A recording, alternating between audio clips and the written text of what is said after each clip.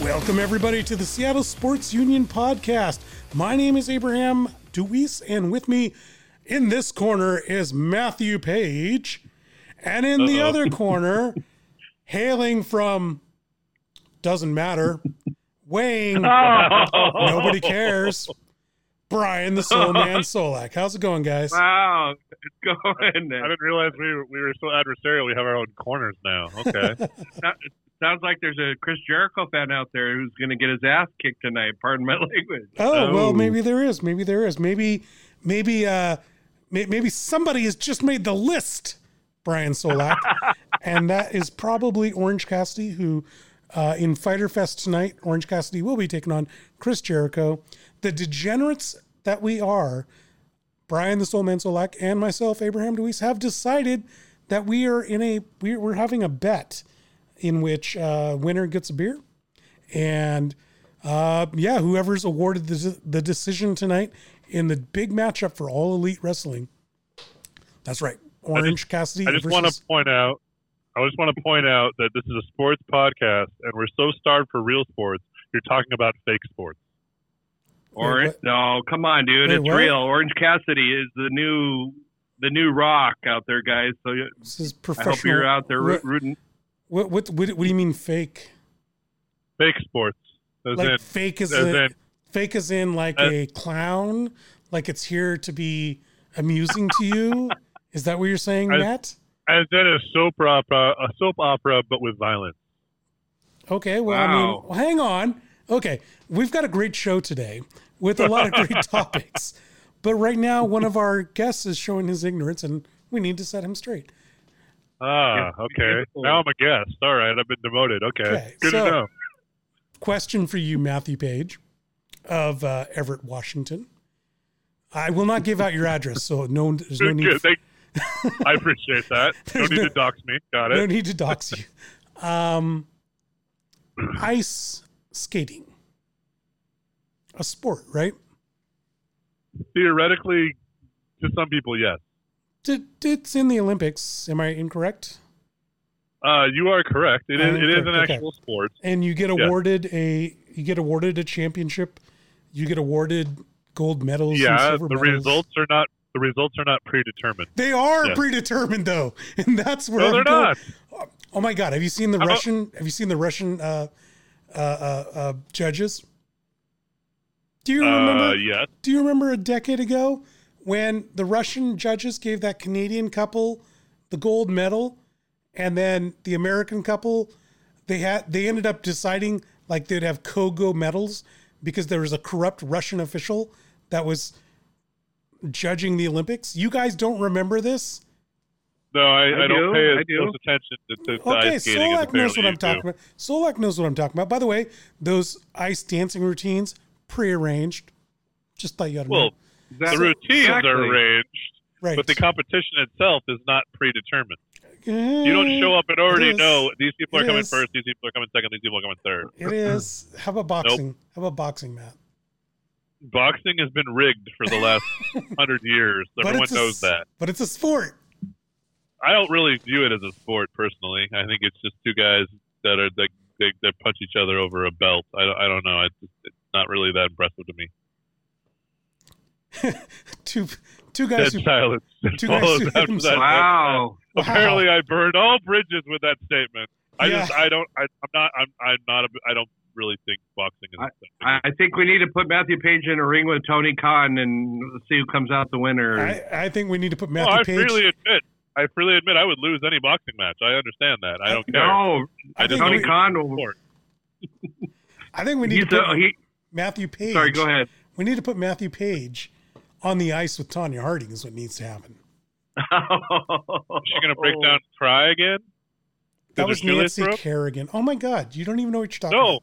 That was Nancy Kerrigan. Tonya Harding broke down and cried to the judges because her shoelace broke and asked to start again. And she did the whole waterworks and weeping, and oh my God! And then they finally took pity on her, let her restart with fresh equipment. So the crying worked. You don't remember that? So the crying worked. Didn't she wind up going to jail later on because of the Kerrigan conspiracy or something? I don't know. Anyway, No. The guy that she paid went to jail. Her husband or whatever? Galuli? Or boyfriend or whatever? I thought it was like her boyfriend. Something like that. And she got a movie deal out of it years later, so you can't beat that. By the way, everything we've talked about for the last 4 minutes is professional wrestling. So exactly. No, that was ice skating. Ice skating and boxing. Wrestling. Well, it is tournaments. There is a script. Right. It is already known who will win tonight. Mm-hmm. So it's boxing. That's not a sport. That's not a sport. Now, these guys are amazing athletes. I do not want to take anything away from their talent. They are incredible athletes. They do amazing things. It's incredible. It's interesting to watch. It's amazing some of the things they do, but the results are predetermined. It's not a true sport. Okay. AEW is a real sport. It's real wrestling. So it's real to me. Shame on you, Matthew Paige. Okay. I'm going to tell Dave Bautista, you think that he's just a joke. He's just some laughable schlub who you mock incessantly up in your little home in Everett, living like the hoity-toity, highbrow individual you think you are. Yeah, I'm going to send some wrestlers to your house. I didn't know Everett really thought that highly of itself, but well, you think of yourself more highly than most people. You know Dave Bautista? That's pretty cool. Yeah. Yeah, he's a wrestler. They're all my friends. Cool. Good for you. Meanwhile, you know nobody. Just Oregon Duck fans. Okay. Anyway, we have the show today. Yeah. And after proving Matt is wrong about pro wrestling, we will move into... Hang on. You've had your say. Go on. Moving on. We want to talk about this week in other real sports. By the way, pro wrestling, the only thing going on right now, so how dare you, Matthew Paige. There's nothing else going on, with the exception of the MLS starting up tonight. Earlier on today, Inter Miami. Boy, am I going to get that wrong. Inter Miami took on Orlando City. And guys, I don't know if you got a chance to watch it. I know neither of you are soccer fans at all, but it was good to see sports back on. Additionally, it's a little bit weird to watch, to watch a game where none of the players are in shape. The announcers are not in sync. And obviously the camera crew seems to be confused as to what's going on. And I just, I know you guys may or may not have seen it, but that's kind of something we're going to have to expect, isn't it? How can the announcers not be in sync and the camera crew? That's a bunch of... Oh, so for tonight's game, the announcers were in Connecticut where the game was being played. Yeah, so they're doing remote announcing. And the lag was seriously distracting. It really bothered me. Okay. Here's a question I have. I'm just glancing at the scoreboard or the line. Why were so many matches canceled today or postponed? Only one match was postponed. Why was Nashville versus Chicago Fire postponed? Do we know? So Nashville is going to be moved to a different, either a different group or they're going to not play. So are they putting up a protest and saying, "Well, we want to be in an easier division," or is it just no? It's got nothing to do with that. So the other day, FC Dallas withdrew because they couldn't field a team, and Nashville's in the same boat. But Nashville's in a different scenario because they're an expansion team, and they had nothing in the way of a team with or without COVID. It was not a team that was going to, it most likely was going to get their brains kicked in. I'll put it that way. They were also in a 6-team group as opposed to the 4-team other groups. It will work out just fine if they're the only other team that can't play. But anyway, so you got You got Orlando and Inter Miami playing today. Go back to my original question. What can we expect? It doesn't matter when these games start. I know what Matt wants to say, and I'm going to cut him off at the pass. What is going to happen when you get a poor level of announcing, a poor level of play on the field, and just a weird situation on TV that doesn't look right? And I mean, this is going to happen, right? This is going to happen even if they start games in January of next year or fall of next year. People are going to be out of shape, right? Yeah, you're right about the people being out of shape, but is this announcing thing going to be remote for all of soccer? It's a good question. It's a good question. That's a fair question. Yeah. I think there are a lot of sports that are slowly trying to start up around the world, and there's going to be missteps left and right. I know neither of you are really into racing, but for example, this past weekend, Formula One got going again, and they were in Austria, and 11 of the 20 cars didn't make to the checkered flag or something like that. Half of the cars didn't make it. The announcing was off a little bit because they weren't allowed access into the pits like normal. It was a little amateurish and a little bit slow to go, but I think mostly everyone was pretty much just glad to have the sport. I think people are going to be happy just to have the sport back and have something to look at, have something to watch. Get back in and see, because Friday the Sounders take on the Earthquakes, and we'll be happy just to see them back on the field. Yes, it's a little discombobulated and a little unorganized, but a little bit's better than nothing. Well, let's go back to that F1. What's the difference between half the cars not making it versus a regular? Like, I know nothing about racing. Is that an incredible amount? In Formula One, it's the ultimate peak of technology and racing in the world, and the average maybe one car not finishing a race out of what, 30. They have crashing is very, very, very rare in that sport, unlike NASCAR where they root for it. But so the fact that half the field didn't make it across the line because of mechanical problems or things that hadn't been tested because they didn't have the full off season, and driver mistakes because they weren't fully up to speed, and other various strategies and stuff. It was like amateur hour, but it was kind of it was interesting to watch. But it's stuff that the kinks are going to be worked out, and there's another race this coming weekend, and it'll get better, and the coverage will get better, and people get used to the new normal, and things will go better. And the ratings apparently were pretty good because everyone was just excited to see the sport back. So which sports are going to suffer? Like, if I could throw this in 3 categories for you guys, and let's address each one individually. Which sports suffer from bad announcing and would turn people off if the announcers don't have it together?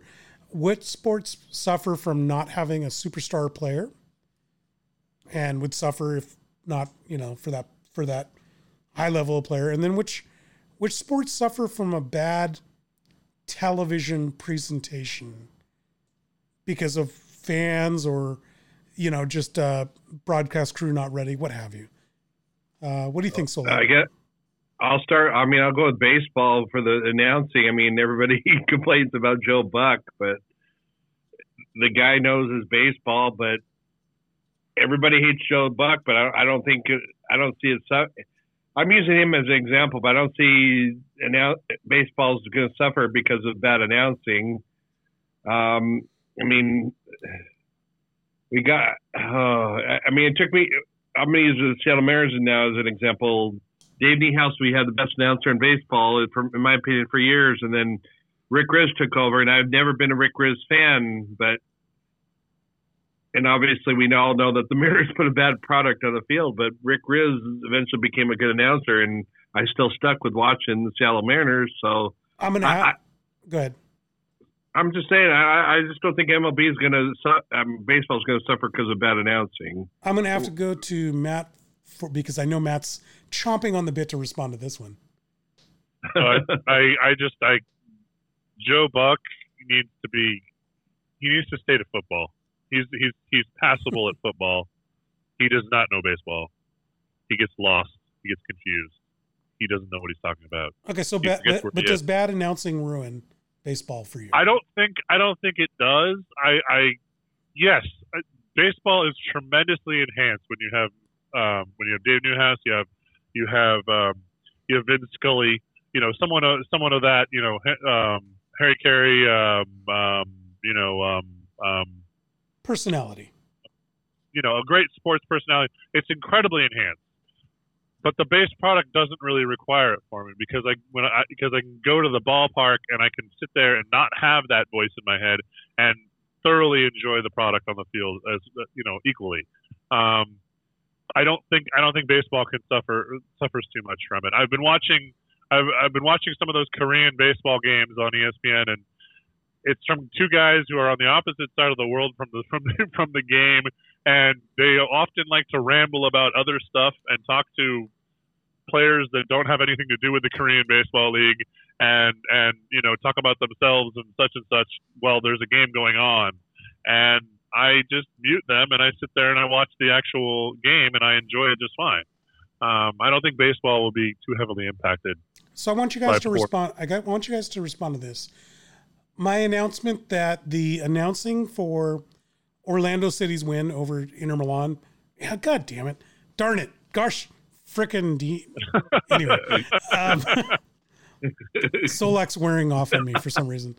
Oh my. Anyways, go on. Jiminy, I'll tell you these. Gee Willikers. These announcers were not good. Soccer is a game that's kind of newer to an American fan, right? I think we can all agree on that. Yeah. And then for a casual fan, I need somebody to tell me what the heck is going on, because as a sports fan, I want to know more than the surface layer. The surface layer, I get. This guy kicks to that guy, kicks to that guy, kicks to that guy, almost goal, and now we do it over again. This guy kicks. Like, I get that. That makes sense. Okay, whatever. I don't need an announcer for that. What I need to know from an announcer is, who is that guy that has the ball? Is he the greatest in the world? Is he some schlub? And what are they trying to do on this attack? Was he trying to pass it to this one guy, or did he just plain try to take it on his own? Sports are not self-evident, and I kind of feel like for most sports, maybe you can say tennis is different, individual sports that is, in general. Team sports, football, baseball, basketball, soccer. If I'm casual, I got to have somebody tell me what's going on. What do you guys think? You need a John Madden telling you whoever scores. You need a John Madden telling you whoever scores the most points is going to win the game. The NFL is very popular with mothers. Basically, mothers and casual fans and whatnot, because there is a personality like John Madden saying, usually the team that scores the most, that's the team that's going to win. It does help a casual fan. It does help a casual fan. Not always. Usually the team that scores the most points wins. Usually, not always. But it entertains a casual fan. True. And there is some benefit. I agree with you on your point that there's a deeper level of analysis that is provided with good commentary that is very helpful and can thoroughly enhance the viewing experience for a common fan and an advanced fan. But I think there are some sports where it's less needed. It's not as required, I guess is what I'm trying to say. So like you were going to Yeah, go ahead. Soccer, if we're talking about soccer in general, I think you need someone who knows what the hell they're talking about, because I was raised to where careful with your words. Soccer. Careful with the words. we do have soccer fans that listen to this. You're right. I played soccer for 1 or 2 years in grade school. My coach was a transplant from Brazil. I'm saying that in a nice way. I played goalie. Our team went undefeated all season. I allowed 3 goals all year, but the guy gave me a bunch of crap for allowing 3 goals. I mean,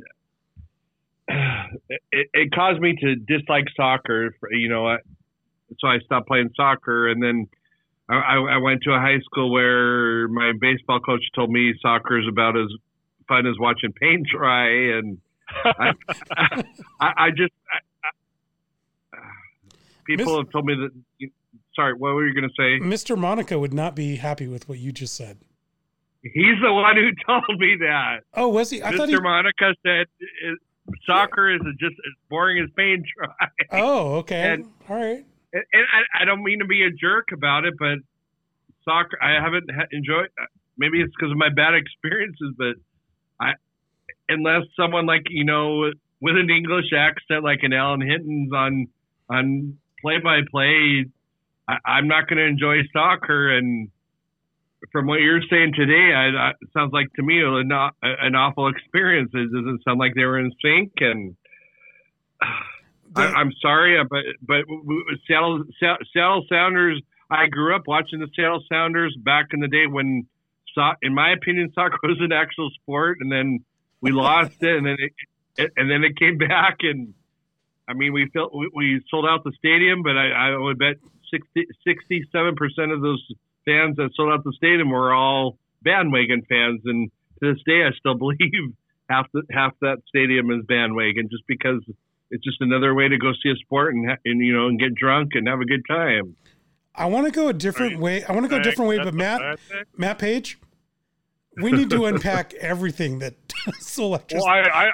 I need to address that last sentence. We need to address the whole thing. Getting drunk and going and having a good time. Well, I want to know.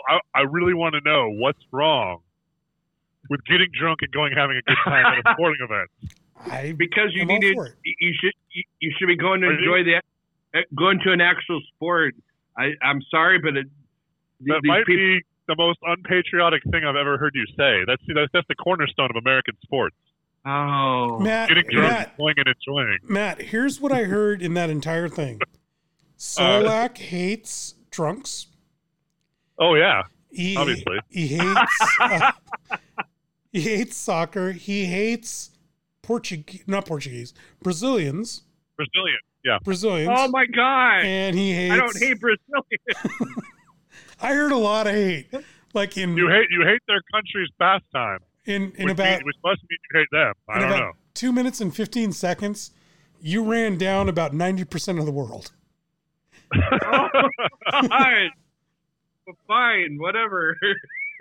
Yeah, this is wow. Okay. What are your thoughts on the Kingdom? That's the real question. I enjoyed the Kingdom. I had great memories. I saw the Seattle Sounders play the New York Cosmos. I saw Pele play there. Oh, man. Like I said, I had a great time when the Seattle Sounders were a real team back then. And then these certain situations changed my opinion in soccer. I'm sorry. So you used to like Brazilians in Pele. Then you had a coach who was Brazilian. Oh, my God. Got it. Believe what you want, okay? He's very susceptible to coercion and peer pressure. He had a teacher told him not to like this anymore, and he just wrote it out of his life completely. He was an impressionable. There you go. He was an impressionable youth. Hey, I went to that Brainwash Academy with Solack. I totally understand what it's like to be told what to think, what to say, how to do it. But I still want to get back to the original point. What are some things that potentially could drive off fans? I think poor announcing. And in this case with the soccer, not only was it poor announcing, there was a delay of a good 2 seconds. So when some action happened on the field, 1, 2, and then they say something. So that was kind of bothersome to me. But let's go to the. Well, they may address it later on this season. Maybe they'll get smart and they'll delay the video broadcast, like they do with like the NFL. Where they delay it a little bit. So then the guy's already telling you there's a 3-yard gain, and like the runner's like just falling over now, and you're like, how do you know it's a 3-yard gain? Oh, because you're watching it, 10 seconds ahead of me. But no, one of the points you brought up, one of the other things, big things that could be impacted that I do want to touch on is the lack of stars and how it could impact these games. Yeah. I think the biggest of the main sports in the United States. I'm not going to talk about Brazilian sports, so Solack, you can calm down. Wow. Is one of the biggest ones would be the NBA. I think the NBA, if they lose enough of some of their star players, then that could really seriously harm the sport in terms of the quality of play. Yeah, I can see. That is a sport that is absolutely dependent upon its stars. I can see that. What do you think, Solack? I agree, but it also Major League Baseball. You lose a bunch of stars, that could affect them as well. It could, but it's not. But it's a bigger roster. Let's look at it. Let's look at it comparatively. Which does it impact more negatively? If you're to I think choose. the NBA. I guess long term the NBA, but I don't see it's going to affect the NBA at all. You lose one star player, people are still going to watch. If LeBron James gets COVID-19, they're still going to watch. Are they though? Because he's like that entire team's roster. Oh, they got some other good players on that team. I see what I do actually see what Solack's saying. I said, and I think I still stand by this. I think NBA is more negatively impacted. However, I think the NBA has a greater quantity of mainstream stars, media stars. So, names that you've heard of, maybe seen on TV, they have a greater quantity of it. And if they don't lose all of them, then they might be able to weather the storm. Because you're right. If they lose LeBron, okay, that's rough. But there's other guys. There's Russell Westbrook, Kevin Durant, those type of guys. But if you lose more than 10, I think you might start running into huge problems. Possibly. Well, and in baseball, you have a deeper roster too, so you have more players. Having Mike Trout on your team is amazing, but you lose Mike Trout, that's one of 25 people. Theoretically, the team's entire season isn't over, and you can still watch it because they still have Anthony Rendon, and they've got Ohtani, and they've got, who's their left fielder, the guy that's always hurt, that was a Diamondback forever, and other players that I can't name. No, I understand what you're saying, because the Nationals lost Bryce Harper, which was their cash cow, and and they win the championship. That doesn't happen in the NBA. It just doesn't. Yeah. Nope. No, the new team that all the champions or all the big stars decide to congregate on for a year or two, then wins the championship for 2 years, and then they break up and they go all their own ways, and then they'll come back together again 2-3 years down the road. Miami. So they won another championship. Miami Heat lost LeBron, about 6-7 years ago? They've been terrible ever since. The Cavaliers lost LeBron 2 years ago. They've been terrible. Whereas, like Bryce Harper, gone. They recover. 2000, Alex Rodriguez leaves the Seattle Mariners. Seattle Mariners set the record for most wins. It's not as predicated as much on one person as the other sports. What about what about the level of preparedness? We can address this across all sports. The level of preparedness by players, will that impact your enjoyment of the game? And will it impact casual fans' enjoyment of the game? I could see casual fans' enjoyment of the game at a level of preparedness, but if these MLB players are not ready to play, there's still a decent amount of players to where if you're a baseball fan, you're going to enjoy the game no matter what the heck happens. And I'm sorry, I know you asked a new question, but I want to go back real quick. If ESPN has stupid people videotape or, doing the camera in the game and doing the announcing in the game and they can't be in sync, then that's their stupidity, and that's the stupidity of the Major League Soccer, whatever the hell they're called, for having them. I mean, I know you've been on leave for 3-4 months, but you guys are supposed to be professionals, so that's on the network for screwing that up for your enjoyment. Just wanted to throw that in. So it's also on record, Solack hates stupid networks. There you go. And technical producers. And technical producers and people who expect better. Yeah. With regard to Matt, the preparedness of the players, with regard to the preparedness of the players, it might actually lead to casual fans. Some casual fans might be enjoying things more because chaos is going to happen. Like if you see, pitchers that aren't ready and aren't fully at their full strength and they're letting up dingers left and right, so then that might be more exciting for the casual fans. Football, they're not making their throws. They're throwing interceptions left and right. It might be a little more crazy and dynamic, and a lower quality team that normally wouldn't be as strong might get a chance this year. So it might actually kind of enhance it a little bit from a casual fan standpoint. It could be a lot more annoying and frustrating from a more hardcore fan standpoint, I could see. But I think overall, I don't think it's going to have too much of a big impact. I mean, these guys, they've been training in their offense.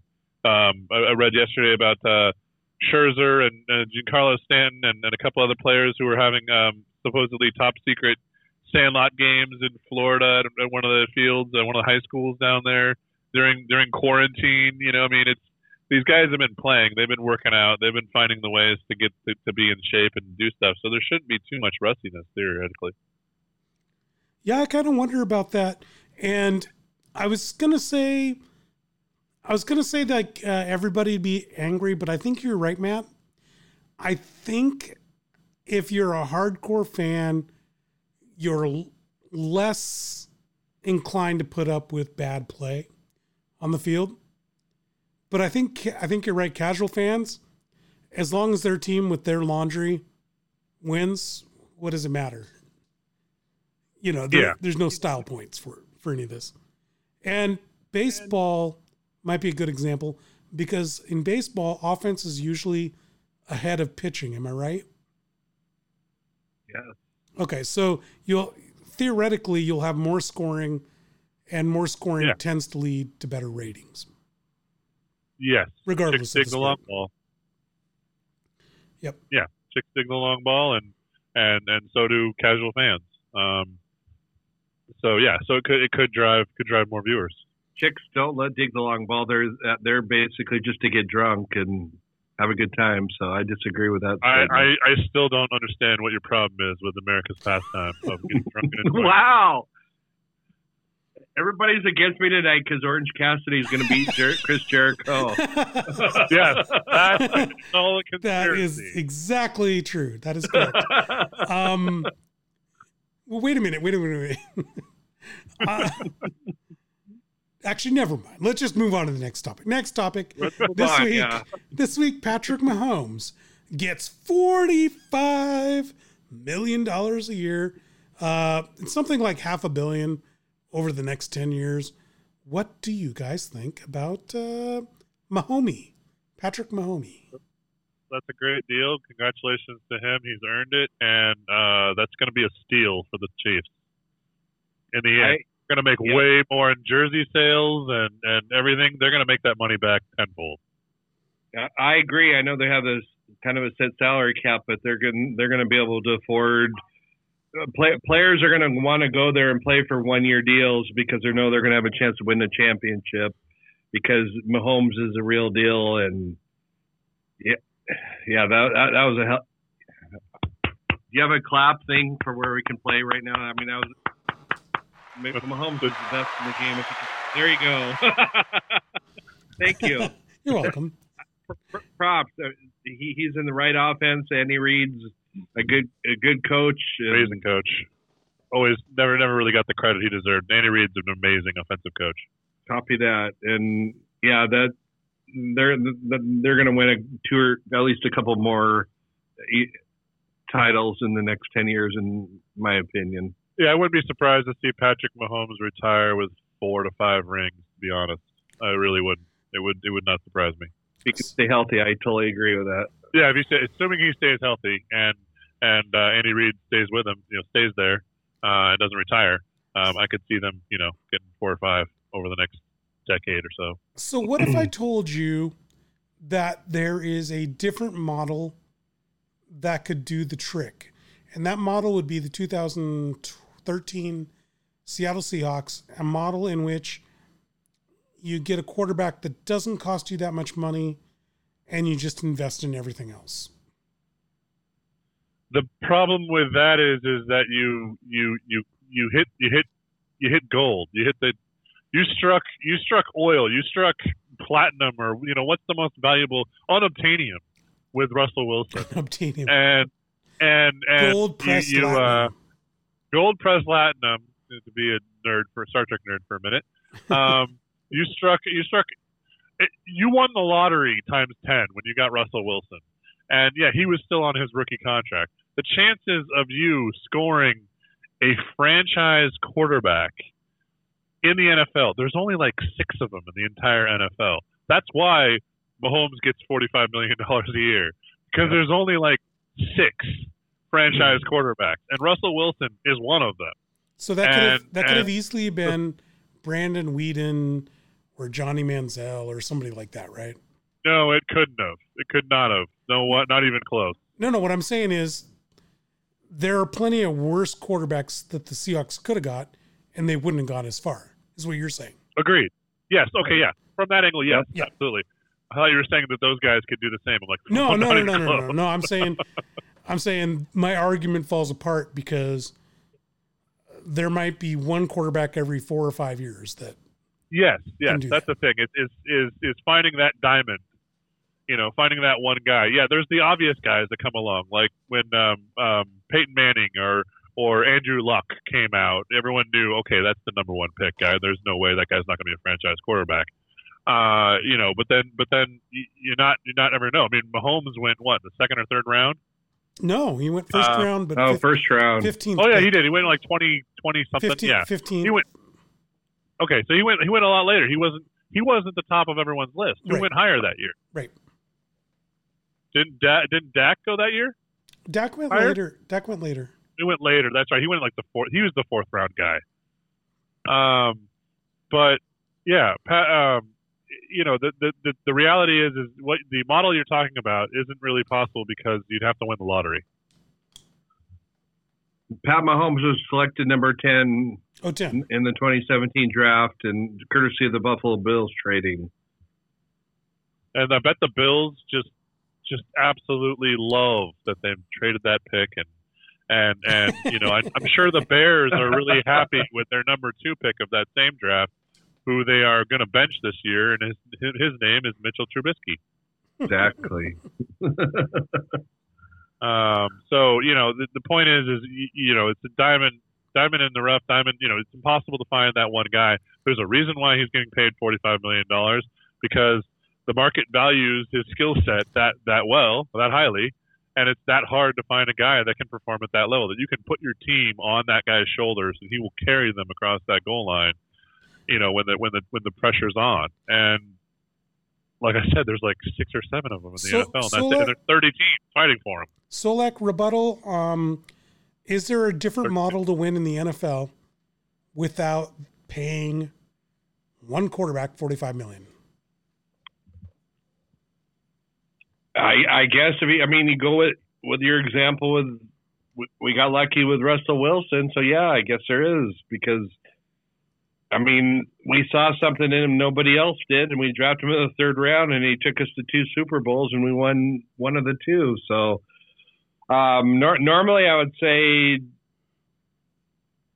they're stupid for paying $45 million for this guy, but I think that organization is top notch to where they can surround Patrick Mahomes with top quality prospects, and to where they're going to win on the field. And yes, they'll lose these prospects in 3-4 years down the road with the contracts that they sign. But like I said earlier, these players are going to want to go to Kansas City and play for the 1 to 2 year deals, because they know they're going to win NFL championships. And so it's hard. Sorry, go ahead. Keep going. No, I was just saying. It depends on who the player is. It could happen either way. Like I said, we proved it with Russell Wilson per your earlier question, but Mahomes is the real deal. And if he stays healthy, they're gonna continue to win. Okay, well, so I need to go. Hang 2013. Hang on. I want to say one quick thing. Please. Okay, the 2013 model of the Seahawks. I think we give too much credit to our offense, or not enough credit to our offense. I think you can do a model like you're talking about, where you have a cheap Trent Dilfer and the Ravens. 2001 or 2000, they won it all. You can do it with a passable quarterback that can just manage the game and not screw up. Joe Flacco. But you need an insanely overpowered defense, and we had an amazing defense. But did we have an insanely overpowered defense, or did we have a really, really, really, really good defense and an offense that can carry us a little bit? I think we had the second one, but that's it. So I need you guys to take that supposition and defend it against the example of the Dallas Cowboys and Dak Prescott. So, what? Oh, don't you laugh, Solack. We'll start with you first, Solack, since you seem so excited about this. My question is, if it's a lottery and finding that next quarterback it's a fool's errand to expect that to just fall out of the sky, why not pay Dak Prescott? Solack, what do you think? Because Dak Prescott, I don't care how. I know Dallas has just surrounded him with, after this last draft, with amazing wide receivers, and they got one of the best running backs in the league. But he does not. He's going to be paid a 1 year. Is it a 1 year deal? But whatever it is, he's getting paid more than Russell Wilson this season. But the guy does not have the same talent as Russell Wilson. I just don't think he knows how to manage a football game. He's a good quarterback, but he's not a great quarterback. And but you would I know. Sorry, go ahead. I was going to say you'd take a chance at trying to get a draft pick to replace him. Yeah, yes, I would. I don't think Dak Prescott's going to take anybody to the promised land. I really don't. If Russell Wilson were to get hurt and we had to look for a trade, I would not go for Dak Prescott in a trade. I'd rather build for the future, because I think Prescott he's a decent quarterback who could take any team to the playoffs if he's surrounded by the right people. But the guy's not a leader. He can't win a Super Bowl, is what you're saying. Exactly. I 100% believe he cannot win a Super Bowl. Matt? I have to agree that he can't carry a team. I think he could be a member of a Super Bowl team, but it would require a different GM, because that GM would have to invest in a defense, because they'd have to actually stop the other team from scoring, which that GM, Mr. Jones, has not bought anyone on defense in like 30 years, it seems like. So, yeah, when it comes to Dak Prescott, they're in a tough spot, because he shows flashes of greatness, and then he shows 2 or 3 games in a row where it's like, how is this guy on an NFL roster? He's really good at handing the ball off to Ezekiel Elliott, but I could do that. I mean, you don't want to pay me millions to do that, but I could do that. Yeah, I mean, so the reality is, how much is he worth? That's the real question. He ain't worth anywhere near $45 million a year. He isn't worth anywhere near what Russell Wilson's making, which is the second most expensive contract, I think, right now on the books. I would offer him mid-20s, the lower 20s, maybe about $23 million a year tops. And if he walks, try and draft someone, or keep Andy Dalton, who you have as his backup right now. Maybe potentially see what Andy Dalton's got left in the thing, because Andy Dalton's only like 33, and he's a very, very capable quarterback. He's a potential Hall of Fame quarterback. He just never really got the right team behind him. So here's I'm glad you brought that up. Here's my thought: is Dak Prescott is Andy Dalton. So maybe not really, but okay. No. I mean, Andy Dalton gets his team to the playoffs, and he doesn't win playoff games. That's what Dak Prescott is. my thought is, well, what if in that Trent Dilfer model, instead of trying to draft the next big thing, you keep Andy Dalton at a much lower cost, maybe a sub 20 million cost. Oh yeah. And then like invest in your defense. Like Solack, what you were saying, you just load up at every other position on the team. Maybe that's a model that might work, is you find somebody above, average to above average and try to make that work. I mean, that's what the Patriots are doing right now. They grabbed Cam Newton, not because Cam Newton's going to put everything on his back and win anything. It's just that he's better than all the other garbage on their team, as far as quarterbacks go. Yeah, and the thing is Andy Dalton's got a bum rap. He is better than people think he is. The losses in the playoffs were not only one of them was due to an interception he threw at the end of the game. The 7 other times were none of his fault. It was poor coaching by Marvin Lewis coached way too long at Cincinnati. I don't know how he had a job security for like 11 years when he should have been fired like 4 years into that. No, I think Andy Dalton is quite capable of leading a team to the Super Bowl. You could get him a lot cheaper, and he's more capable of a thrower than Dak Prescott. Dak adds the scrambling ability, so it's a different style.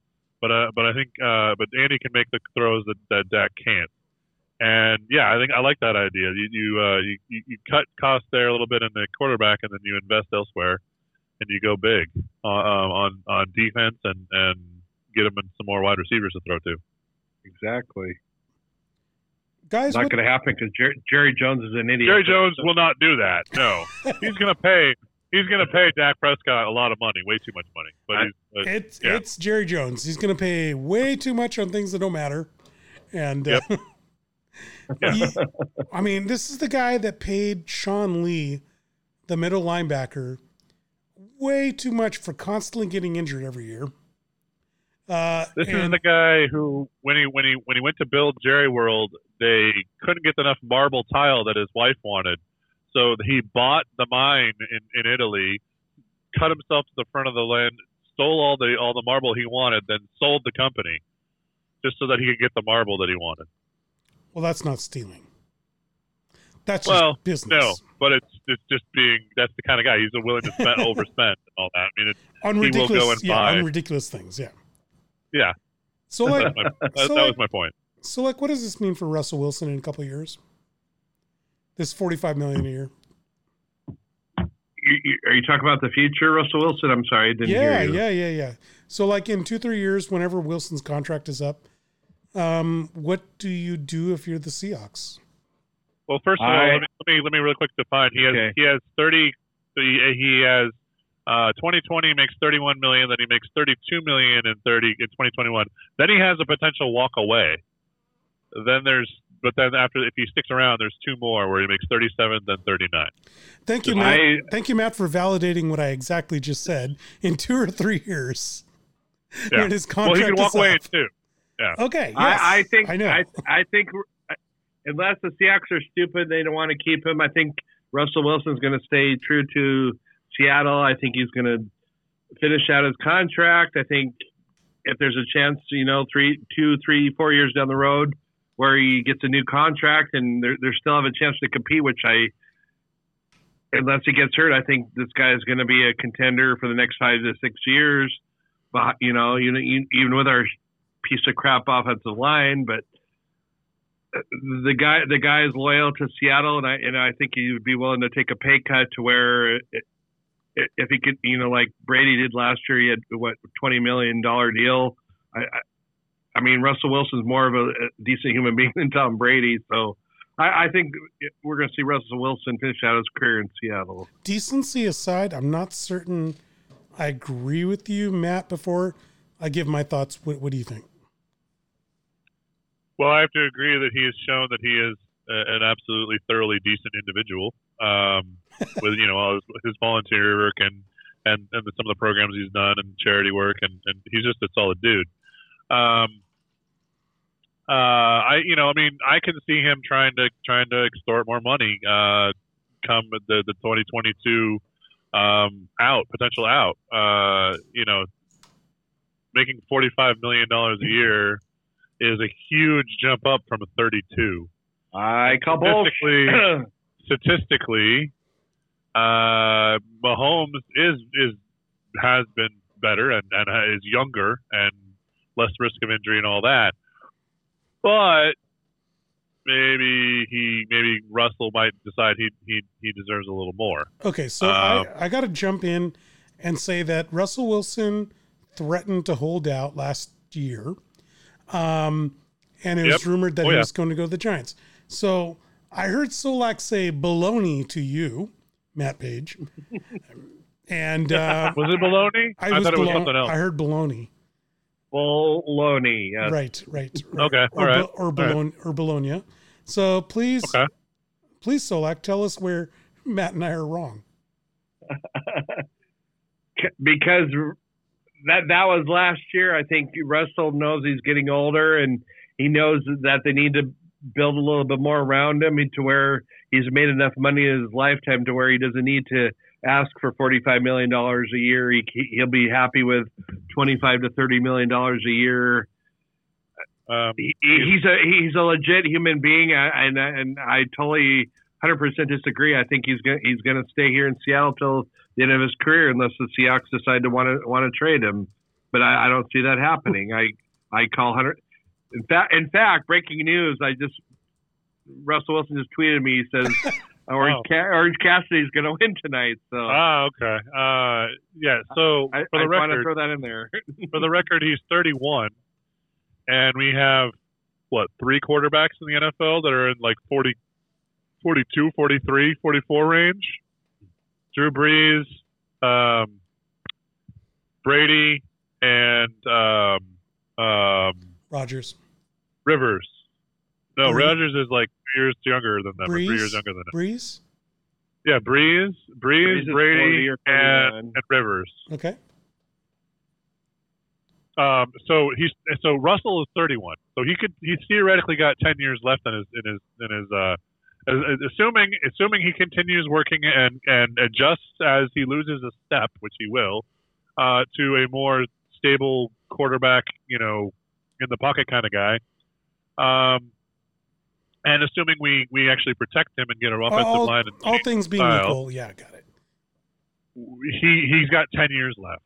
So it's not like he's, going to settle down and, we're good, no problem. He's going to want to milk as much money as he can out of this. Bullshit. Baloney. He's already shown that pattern of behavior. Okay. I pass, but okay. I do agree with Matt. I have to throw out there that the one thing that we don't know is what the NFL is going to turn into. With a severe loss in funding based off of potentially a full year without gate receipts from fans. And I don't know if you guys saw this. The NFL is asking players if they can hold up to 35% of their salaries in escrow for this year. I wonder if teams get really shaky on these high costs for a quarterback. It really makes me wonder if teams don't try to go the cheaper route. And I wonder, once again, is going the Cam Newton way, is going the Andy Dalton way, is going, a good enough quarterback way going to be... Is a franchise quarterback a luxury, is what you're saying? Yeah, exactly. So are we going to go, so what you're proposing or what you're hypothetically, talking towards is the conditions that exist today in the MLB, where there is that superstar that gets crazy amounts of money and they throw money at him, $300 million, $400 million, whatever. And then there's the guys who are really solid veterans and good players, but it's like, we'll give you like $2 million or a camp invite or whatever, because we're going to build with the cheap guys, the guys that are on the rookie contract. Yeah. So you're saying is maybe we reach that kind of situation where it's like that, and then there are teams that start to win without the luxury of the quarterback. Exactly. Yeah. I wonder if that's, I don't know if MLB is the right metaphor for that. Because it's just a comparison market kind of. Yeah. What I'm envisioning though is more other position spots getting inflated in their value. I don't know. We're not going to know. We're not going to know for a couple years. I'm just curious if there's another way to do this other than to pay the top 10 quarterbacks so much that it hamstrings you. Yeah, but having that franchise quarterback can make a hell of a difference. We've seen it time and time and time again. How many games? I know. Even if these guys win, even if it doesn't make a difference on the field, it makes a difference in jersey sales. It makes a difference in television revenue. Yeah, I mean, it means everything to be on Sunday Night Football right now. Everything. Yep. Like, I mean, yeah. Well, and just look at the, you've got your team, and you've got, you need to score 5 points, and you've got 2 minutes left in the game, and it's the fourth quarter, and who do you want to hand the ball to? Brian Hoyer or Patrick Mahomes? It's like one has probably the game is over, and the other might win it for you. But the argument then is do you build a good enough team that you can win the other 58 minutes, so you don't need that 2 minutes? And yeah, that's something the market's got to quantify. Yeah. Well, can I bring up a question you brought in our pregame or pre-show meetings? You asked us about the NFL owners wanting 35% of players' salaries in 2020. Yeah, I do want to talk about to be held escrow. Anything to not talk about Brian Hoyer? Yes, please. I don't know. I mean, I read about it, but I'm still trying to understand that. But I think it's wrong for the NFL owners to ask for 35% of the players' salaries to be held in escrow because of COVID-19. What's going on? These guys are going to go play and possibly, get COVID-19 and endanger their families. I personally think, NFL owners get enough from these TV deals to where they shouldn't be asking for, a portion of the players' salaries. I get it; they're going to lose ticket sales, but I don't know the bargaining agreements. But why can't they just, lower the salary cap in the 2 or 3 years down the line? Make adjustments there. I don't get why they're trying to steal money from these players or putting their lives on the line. Because it's all about the bottom dollar, and they don't want their profit to suffer. They want the losses to be socialized among the players, and not their own pockets. That's crap. I get what you're saying. That's crap. I don't know if that's fair, Matt, but I will say this: it is about greed on the owner's part. I agree with you on the greed part, but I kind of wonder why the owners won't open up their books and prove, because they're making insane profit. Of course they don't want. Of course they are. I know. Yeah. But I mean, like, if you want to come to me with your hat in your hand and pleading poverty, don't I have to see it to believe it? I mean, if you're going to go to the players and say, like, 35% of your salary, we're just going to put that, we're going to put that in our bank account, gain interest off that. And then when we think you can have that, we'll just give that to you. That is so freaking sleazy. That is just now. Do the players get that interest too, or not? No, of course probably not. Of course not at all. Yeah. No. So then no. Yeah, I mean that would 100% no would be my answer as a player. I mean they're holding it as collateral against losses is what the goal is, right? But if the getting is good, they get all the interest off of this savings account that they have, and I'm not a financial genius, people. I am fully aware of that. I spent $200 on a microphone, which over an XLR mic over a digital network probably doesn't make a damn bit of difference. But I do know this: when you're like taking from my paycheck, you're screwing me, and that's what it looks. That's what it looks and smells and sounds like to me, as far as what's going on here. If anything, they should be making more this year. They should be getting hazard pay because they're risking their lives. Really, let's be honest. They're flat out risking their lives. It's a low percentage mortality rate, but it also has a high rate of long-term damage being inflicted upon the body, and you potentially could spread that to your family and so forth. And so they are risking a lot, and you want to pay them less. Well, they're not. They're not paying them less. That's how they tell themselves. Like, oh, we're not paying you less. We're just going to hold on to your money for you. Yeah, because you can't be trusted with your own money. You can't be trusted. Not that. You won't invest it properly. So we're going to do that for you. And then if you're lucky, you'll get it back later on. Folks, it's all BS. In the software world, this is called an added feature. Yeah. We're giving you the added feature of an escrow of holding on your money. Yeah. It's not a bug feature. But Solack, what were you saying? Yeah, Matt covered it.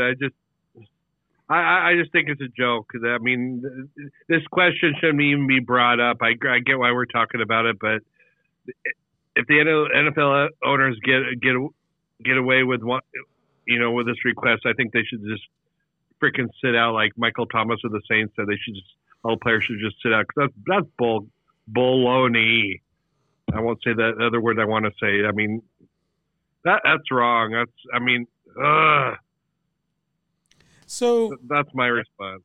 Switching topics, I was going to talk about all the different quarterbacks. There's actually a very good crop of quarterbacks in college football these days, but unless you guys want to go into it, I was curious a little bit more about what happened with the Ivy League today. And the Ivy League decided that they're going to play in the spring, and just want to get your thoughts on it. Are they cutting all sports? I mean, I didn't read much into it. I saw a headline. No, but they're just saying fall. Forget fall. They said forget fall. Yeah. They'll reschedule. Okay. Especially football. They said football will do. We're not doing it in fall. If we'll do it in spring, we'll do it in spring. We'll see what happens. I think it's a smart move, because hopefully, theoretically, by then we have a vaccine and people, we have a way to move forward that's safer for everyone. It's not necessarily necessity that we play, in the fall itself. It's always been historically played in the fall, because we don't want to play in the middle of the summer, because it's just too hot to play in the summer. Well, school's not in but either. Spring, and school's not in. But spring, school's in, kids are there, the temperature's not too hot. Sure, why not? It might be safer. My opinion, even though I do like this question we had for a pre-show prep, but okay, we'll go back to that in a minute. College football is not a spring sport. I think it's stupid. Spring sports are track and baseball, and thank God. If they're going to I support if they want to cancel college football in the fall, because this virus is not getting any better. So Matt in audience, I just want to say thank God, because I thought Solack was going to say spring sports are stupid, like soccer and Brazilians. And, no, I was like, oh God, say that to all my few fans out there. I was sure that's where it was going. That's where I thought it was headed. But also, apparently, according to Solack, when track and these spring sports are going, it's impossible to play football. We can't play it. It's just not allowed. Only Brazilians would think of that. I know. Yeah. Talk about college football and these. Well, they're in the southern. Aren't they in the southern hemisphere? They have summer. So it's fall. It's fall for them. You're talking. There you go. Soccer to them. So we're totally talking about sports right now. I'm sorry, Solack. Go ahead. What were you saying? Anyways, I want to talk about Gus Malzahn of Auburn and how Matt just coach ever. Yes, the question that I had. Hang on. The question that I had before the show. We'll move on. Was I want to look at all these. There's a lot of great quarterbacks, but in my opinion, there's a lot of coaches that shove quarterbacks into systems, and I don't know if it best puts them into a position to go to the NFL. It might put them in position to win. You guys tell me. But like Auburn's Gus Malzahn with Bo Nix. You're also looking at Lane Kiffin at Ole Miss with John Reese Plumlee and Dabo Swinney and Trevor Lawrence. Ohio State's Ryan Day and Justin Fields. And Texas's Tom Herman and Sam Ehlinger. And you're looking at Texas A&M's Jimbo Fisher and Kellen Mond. North Carolina's Mac Brown and Sam Howell. Oklahoma's Lincoln Riley and Spencer Rattler. Mississippi State Mike Leach and KJ Costello. As well as Louisville's Scott Satterfield and Mikhail Cunningham. There is a lot of dynamic there are a lot of dynamic coaches and quarterbacks. I'm just curious who's going to ruin which quarterback's career and who's going to put their quarterback in the best position for going to the NFL, winning at the college level. And if the two are the same, let me know. You should let our Oregon Ducks expert start off with this. Oh, I made sure not to put any Oregon Ducks on here. But still, you can start. I believe he wants me to state for the record. I have to state for the record that I hate Gus Malzahn's face. I really hate his face. Is that because he beat Oregon? Partially, but also because he's just got that face that I hate his face. And I'm absolutely willing to say that to his face if I were to meet his face. But anyway, he part of why I hate him is he is a good developer of quarterbacks. I think in my opinion, Bo Nix is in good hands there. Top of the list in terms of, in my opinion, developmental and these projects that you should watch out for would be Kiffin and Plumlee. Trevor Lawrence is going to be the top first quarterback to draft the next year from Clemson, but I don't think Dabo Swinney had anything to do with that. Watch out Oklahoma, Lincoln Riley. I like Oklahoma and the style that they're playing and what they're doing with their quarterbacks. Spencer Rattler is an intriguing prospect. We'll see there. And Mike Leach stole the graduate transfer KJ Costello from Stanford. I'm not sure how he'll fit into that air raid offense, but it should be interesting to watch. Okay, we'll stop you there. Solack, on that first batch, what are your thoughts? I think Gus came back after Cam Newton went to the pros, didn't he? I believe. Yeah. Yes. So I think Gus's system is more of a system player. I think Bo Nix is young, but I think it's more of a system, and I don't see him going to the NFL to be a top-notch quarterback. Lane Kiffin is a pile of, and Plumlee is more of a product of the system. I don't see him being an NFL quarterback. I think Dabo Swinney, I totally disagree with Matthew Paige, and I think he's a heck of a coach, and he does have a small sample size at Clemson, but he did produce Deshaun Watson and Trevor Lawrence. So I would say that's probably the top of the class. Ryan Day and Justin Fields. Ohio State is a good quarterback university. Ryan Day is a good coach. He didn't inherit. I think he inherited a great team from Urban Meyer, but I think he's going to continue the tradition there. Can I just stop right here? I have to pump the brakes. Didn't want to do it. Didn't want to do it. Like George Bush. Or at least Dana Carvey doing Bush. Oh, my gosh. Don't want to do it. Not going to do it. Ohio State is not a quarterback factory. They put out wide receivers who have once played quarterback at Ohio State. But and my angle when we didn't talk about what a dirtbag Lane Kiffin is. I agree there. But the point is that these are guys who can develop quarterbacks. Lane Kiffin can do offense. He can do quarterback play. He's a good quarterback coach. Everything else, I don't like about the guy, but he does have that ability. Well, personally, you don't like him either. I would tell him to his face that I hate his face as well. And I would ask him how it feels to be fired on the tarmac at LAX. Anyways, I'm okay with you interrupting me, but I still think Justin Fields is going to be a good NFL quarterback. That's my 2 cents. Okay. Where did we stop there, or can I continue on? Keep going. Sorry. Texas, Tom Herman and Sam Erlinger. I don't see that as more of. I don't think they're prospects. I think it's more of a system. There. Sorry, I got to stop you. I got to stop you one more time. Just a bigger, broader question. Sorry. Texas, has there ever... Listen, anyways, go on. Listen to you.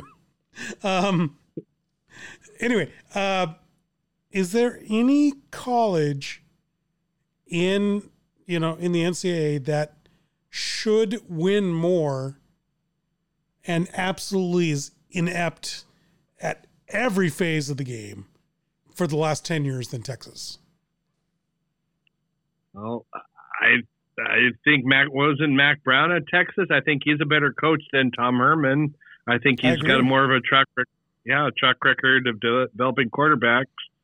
I don't know if Mac Brown had involvement in North Carolina in developing that David Jones guy or whatever the hell his name is with the Giants. But either way, I was going to get to him. I don't know much about Sam Howell, but I have faith in Mac Brown. I feel like Matt's got a strong opinion about this. Okay, go ahead, Matt. I have no strong opinion about this. You don't think Texas should be a lot better than they really are? I am thoroughly enjoying Texas being terrible. Okay? No, let's just. I'm not talking about what you enjoy that. No, I mean, aren't they like when you look at teams like USC and Texas? Yeah, you never step back and just think, are they intentionally trying to? Are they intentionally trying to suck? Yes, I firmly believe that. Yes, they must be, because the last time they were good was like 2009, and I want to say Colt McCoy. Oh, okay.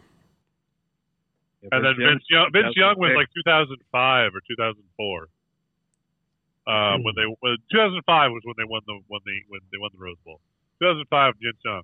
But Colt McCoy. They were good for a few more years after Vince Young with Colt McCoy, and then they just fell off cliff. Okay, so when you were quiet, Sam Ellinger, Matt, though, when you were quiet just then, that was not because you were stewing over this.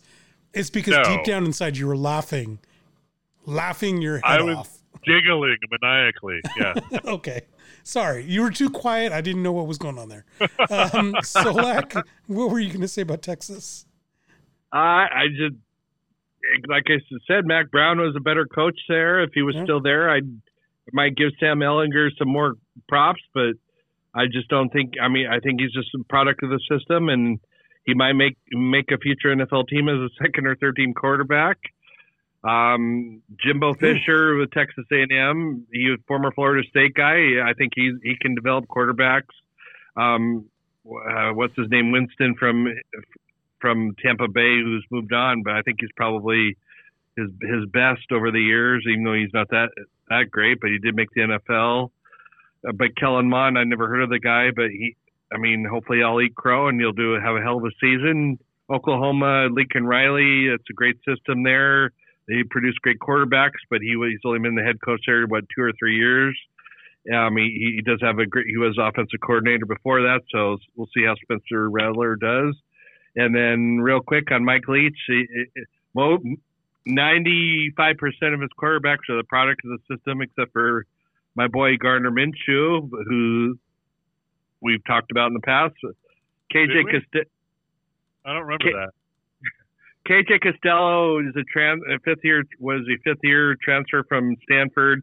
He was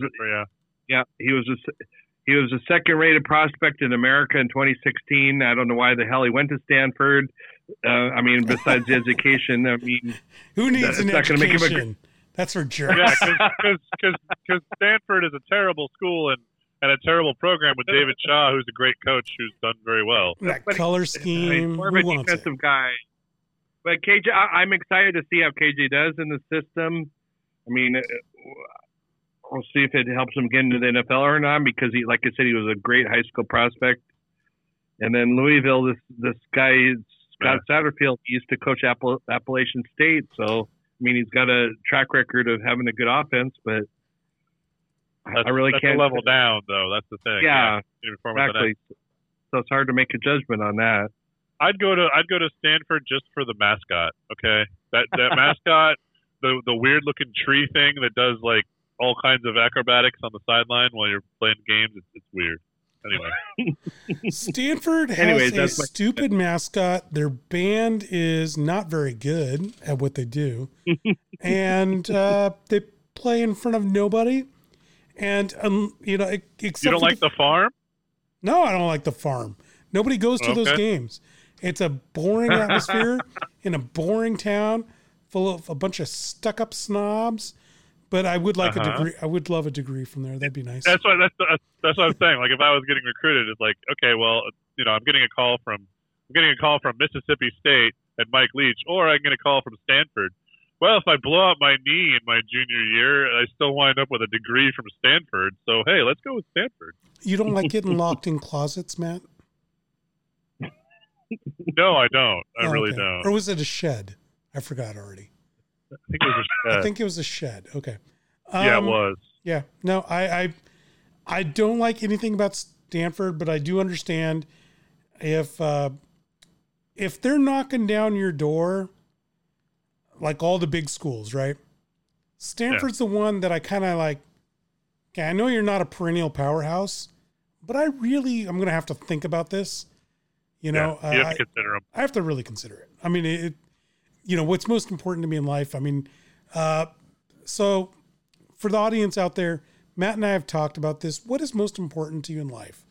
If it's a degree, you have to take Stanford or Vanderbilt. If it's cocaine, you have to take Florida. Oh yeah, Florida State. Florida State.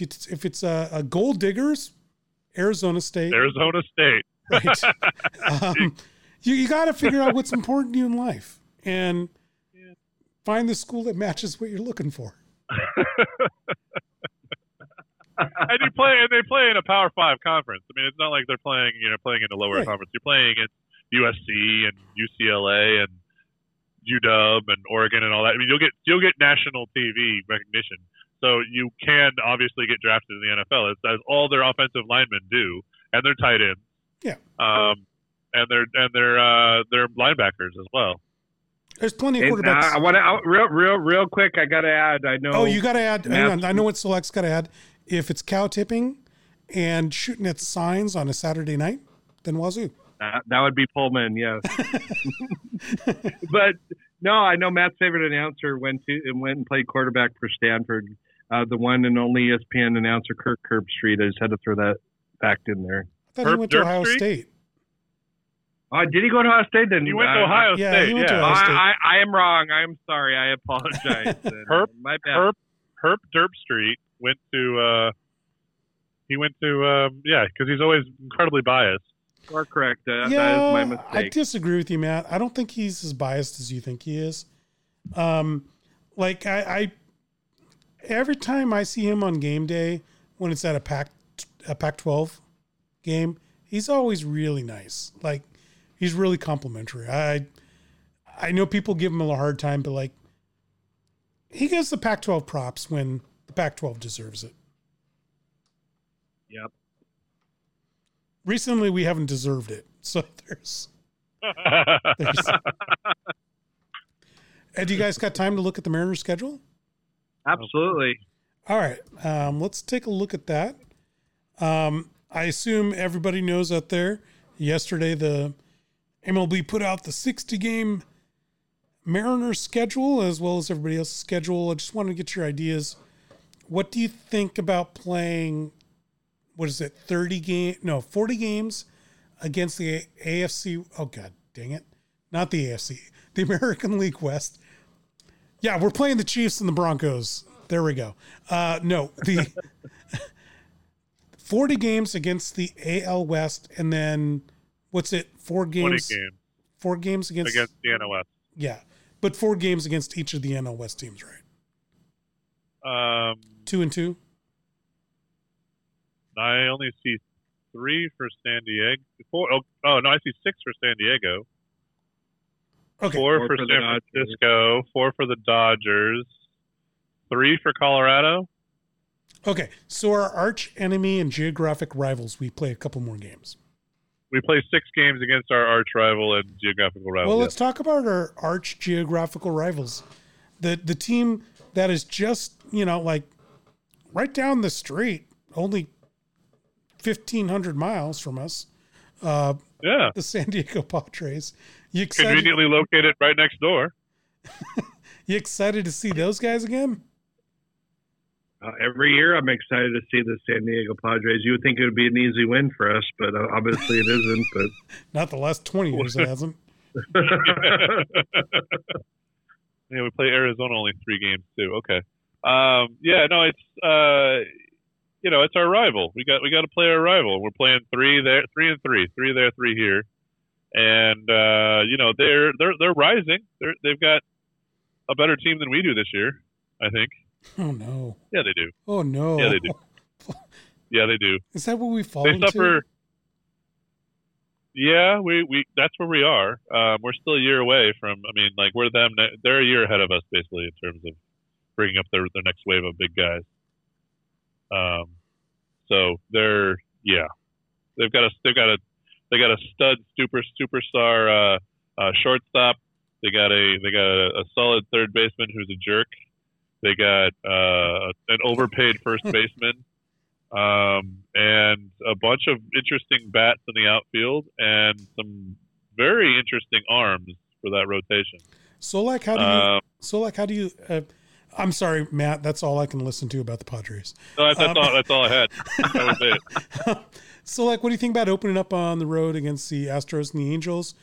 Are we ready to face the Astros? Or 6, baby. What do you think? Normally I would say no. I mean, I know we talked about the last podcast. I think we made our predictions. I said, I think 23 wins, but last year is different. This year, I guess it depends on who's healthy come July 24th when we open the season against Houston. I mean, 7 games on the road, but I mean, right now I would say 0-7 on the road for those first 7, but But if certain players like Mike Trout sits out, or they get the COVID, and I'm not laughing. I'm just being serious. There's a chance we can go for. You are laughing. I can hear you laughing. You're laughing right now. Yeah. Oh my gosh. I could see us getting 4 or 5 wins on this road trip. If somebody's going to win this season. They're going to win the World Series, and they may have a team half filled with minor leaguers, and sadly, it could be our Seattle Mariners. Would you accept that? Would you accept that? Does it count? No, it doesn't count. But I mean, that's why I'm highly. There needs to be an asterisk by every stat, every win, every. Nope. W. I don't give it. That's a bunch of baloney. This year, this year's different. I think I disagree with the W's of W. Matthew Paige. I want to take a moment and I want to complain because every single year of my life, it seems like we always open against Oakland. Why do we ever get to open against anyone else? We always end versus Oakland too. Yeah, we always end against Oakland. We always open against Oakland, and I always want to go to home. I always think about going to home. The home opener. Never year. Go to a game, but I don't. That's but I don't want to. Blasphemy. But I don't want. Let me finish what I'm saying, man. Come on.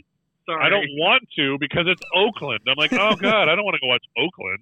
I don't want to hassle with all the the sellout crowd and the inflated prices and all that crap. And pay $300 for one night of baseball, and it's against Oakland. I want to see some variety in my life. Maybe the Angels. Maybe the Rangers. Maybe let's get crazy. Maybe we open against the Diamondbacks. I don't know, just for the heck of it. Somebody we don't normally see. Anyway. Blasphemy. I if we close against the Dodgers, I don't believe you would even go. No, because at that point, if we closed against the Dodgers, at that point we're about 30 games out from the playoffs. That means the season ended way too soon. Yeah. Yeah, and why bother going to see the game when they're going to still want to charge me $45 for a bleacher seat? Yeah, you'd pay $45. That's the reality. I would not. I wouldn't. I think you would. But yeah, either way, we can't go to the games this year, so that's irrelevant, I guess. Well, Matt, good point. Yeah, Matt, since we need our Dodger minute, because apparently every show, that's right, folks. Middle of August. Every show we have to have 1 minute of Matt yammering on about the damn Dodgers. No, we don't. No, I mean, are you excited?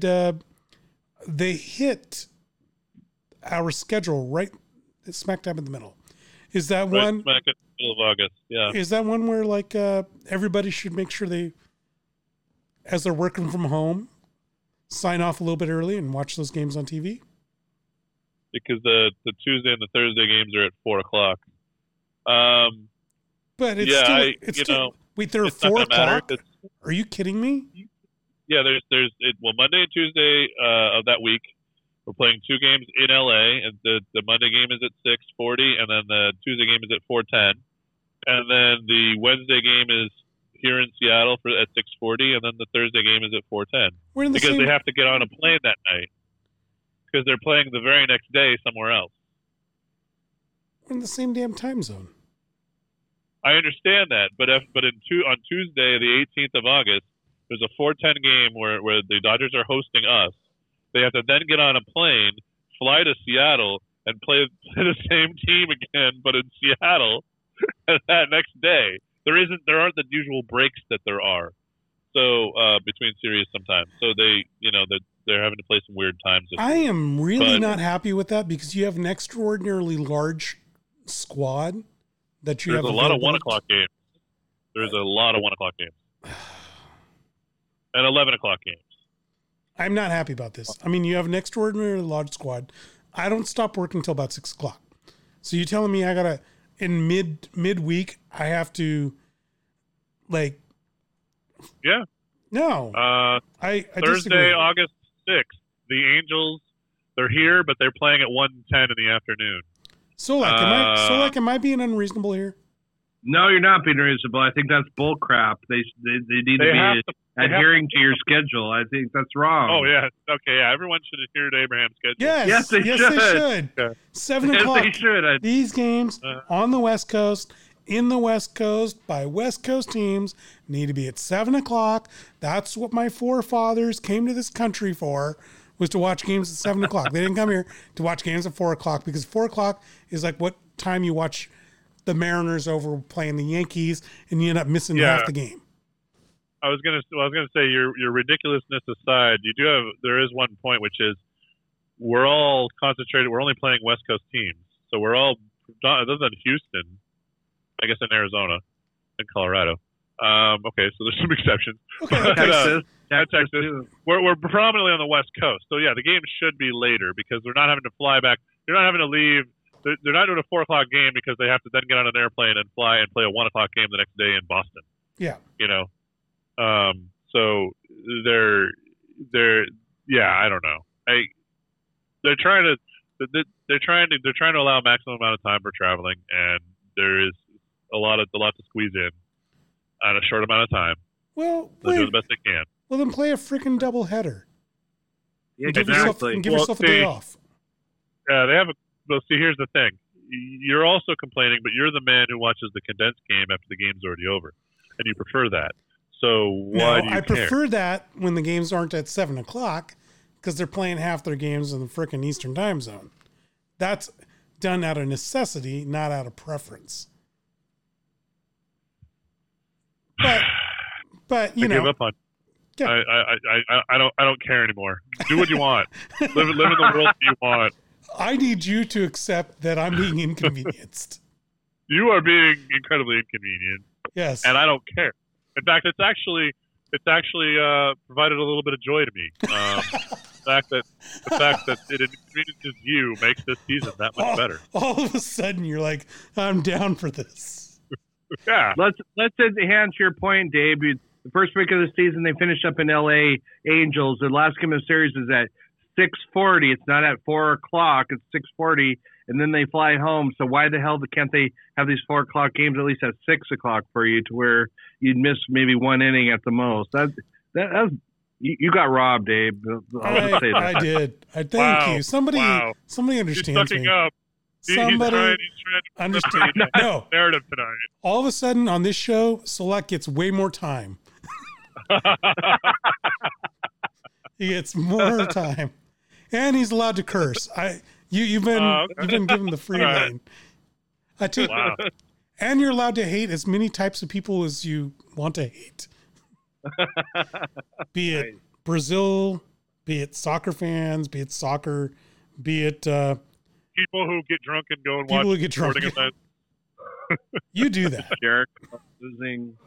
Oh, well, we don't know yet. Don't know yet. That's happening. That's happening soon. And we'll actually, Soulak, why don't we end here by giving you a shout out to whomever you please. So, this week, let's go ahead and I know I sound like I'm repeating myself again, but I still got to give a shout out to our Everett Aqua Sox. Please go support them. Go if you live in Everett, go stop by and visit their team store or order online. I mean, these guys lost out on a season, and they're a big part of our community. And EverettAquaSox.com, please. www.everettaquasox.com. Please go out, go and support them. I can't say that enough, and me, I'll probably say it again next week. For either of you, any non-sports shout-outs you want to give? I do. I'm gonna interrupt you, Matt. Sorry if you're about ready to say something. Go ahead. I guess I should state this because this is important in my life. Happy anniversary to my wonderful wife, who I love very much. Tomorrow's our 26th anniversary. I cannot forget that. Oh. I have to give a shout out to your wife as well for sticking with it and Thank tolerating you for that long. I mean, she really is amazing. So, Fair enough. Yep. Oh, I didn't know you had an anniversary. I thought you guys just got married. The way you guys look at each other across the table and just googly eyed, and you're just like, "Oh, honey," and you're like, "Oh, honey." I thought you were gonna go the Lady and the Tramp angle. Oh no, yeah, I'm sure they like push the meatball over with his nose. That happened when we went to see Washington State last year in Pullman, right? I remember that. That's right. Yeah, we had that outdoor breakfast. Oh yeah, that just happened. Yeah. All right. Well, I want to thank everybody out there for listening to us. Even when all the chips are down, sports are starting to come back. Thank you for joining us at Seattle Sports Union. Check out all our great articles at seattlesportsunion.com, as well all our podcasts here on Podbean, on iTunes, and check us out on Twitter at Seattle Sports U. See you guys later. Take it easy.